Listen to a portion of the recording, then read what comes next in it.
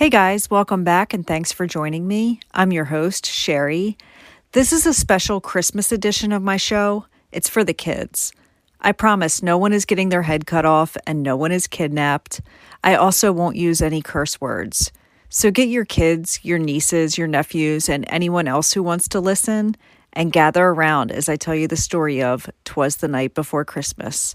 This was my son Michael's book that I read to him every Christmas Eve until he got older.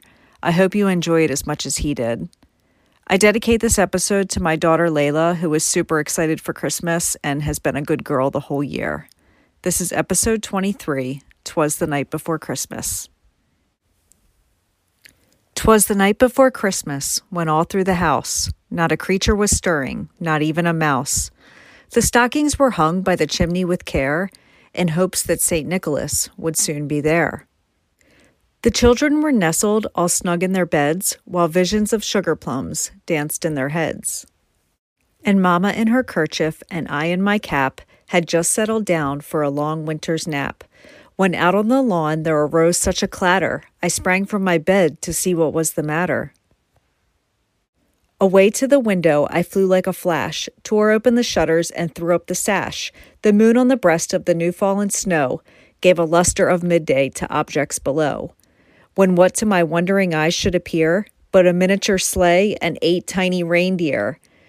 With a little old driver so lively and quick, I knew in a moment it must be St. Nick. More rapid than eagles his coursers they came, and he whistled and shouted and called them by name. Now Dasher, now Dancer, now Prancer and Vixen, on Comet, on Cupid, on Donner and Blitzen, to the top of the porch, to the top of the wall, now dash away, all. As dry leaves that before the wild hurricane fly, when they meet with an obstacle, mount to the sky, so up to the housetop the coursers they flew, with the sleigh full of toys and St. Nicholas too. And then in a twinkling I heard on the roof the prancing and pawing of each little hoof. As I drew in my head and was turning around, down the chimney St. Nicholas came with a bound. He was dressed in all fur from his head to his foot, and his clothes were all tarnished with ashes and soot. A bundle of toys he had flung on his back, and he looked like a peddler just opening his pack. His eyes, how they twinkled, his dimples, how merry. His cheeks were like roses, his nose like a cherry. His droll little mouth was drawn up like a bow, and the beard on his chin was as white as the snow. The stump of a pipe he held in his teeth, and the smoke it encircled his head like a wreath. He had a broad face and a little round belly that shook when he laughed, like a bowl full of jelly.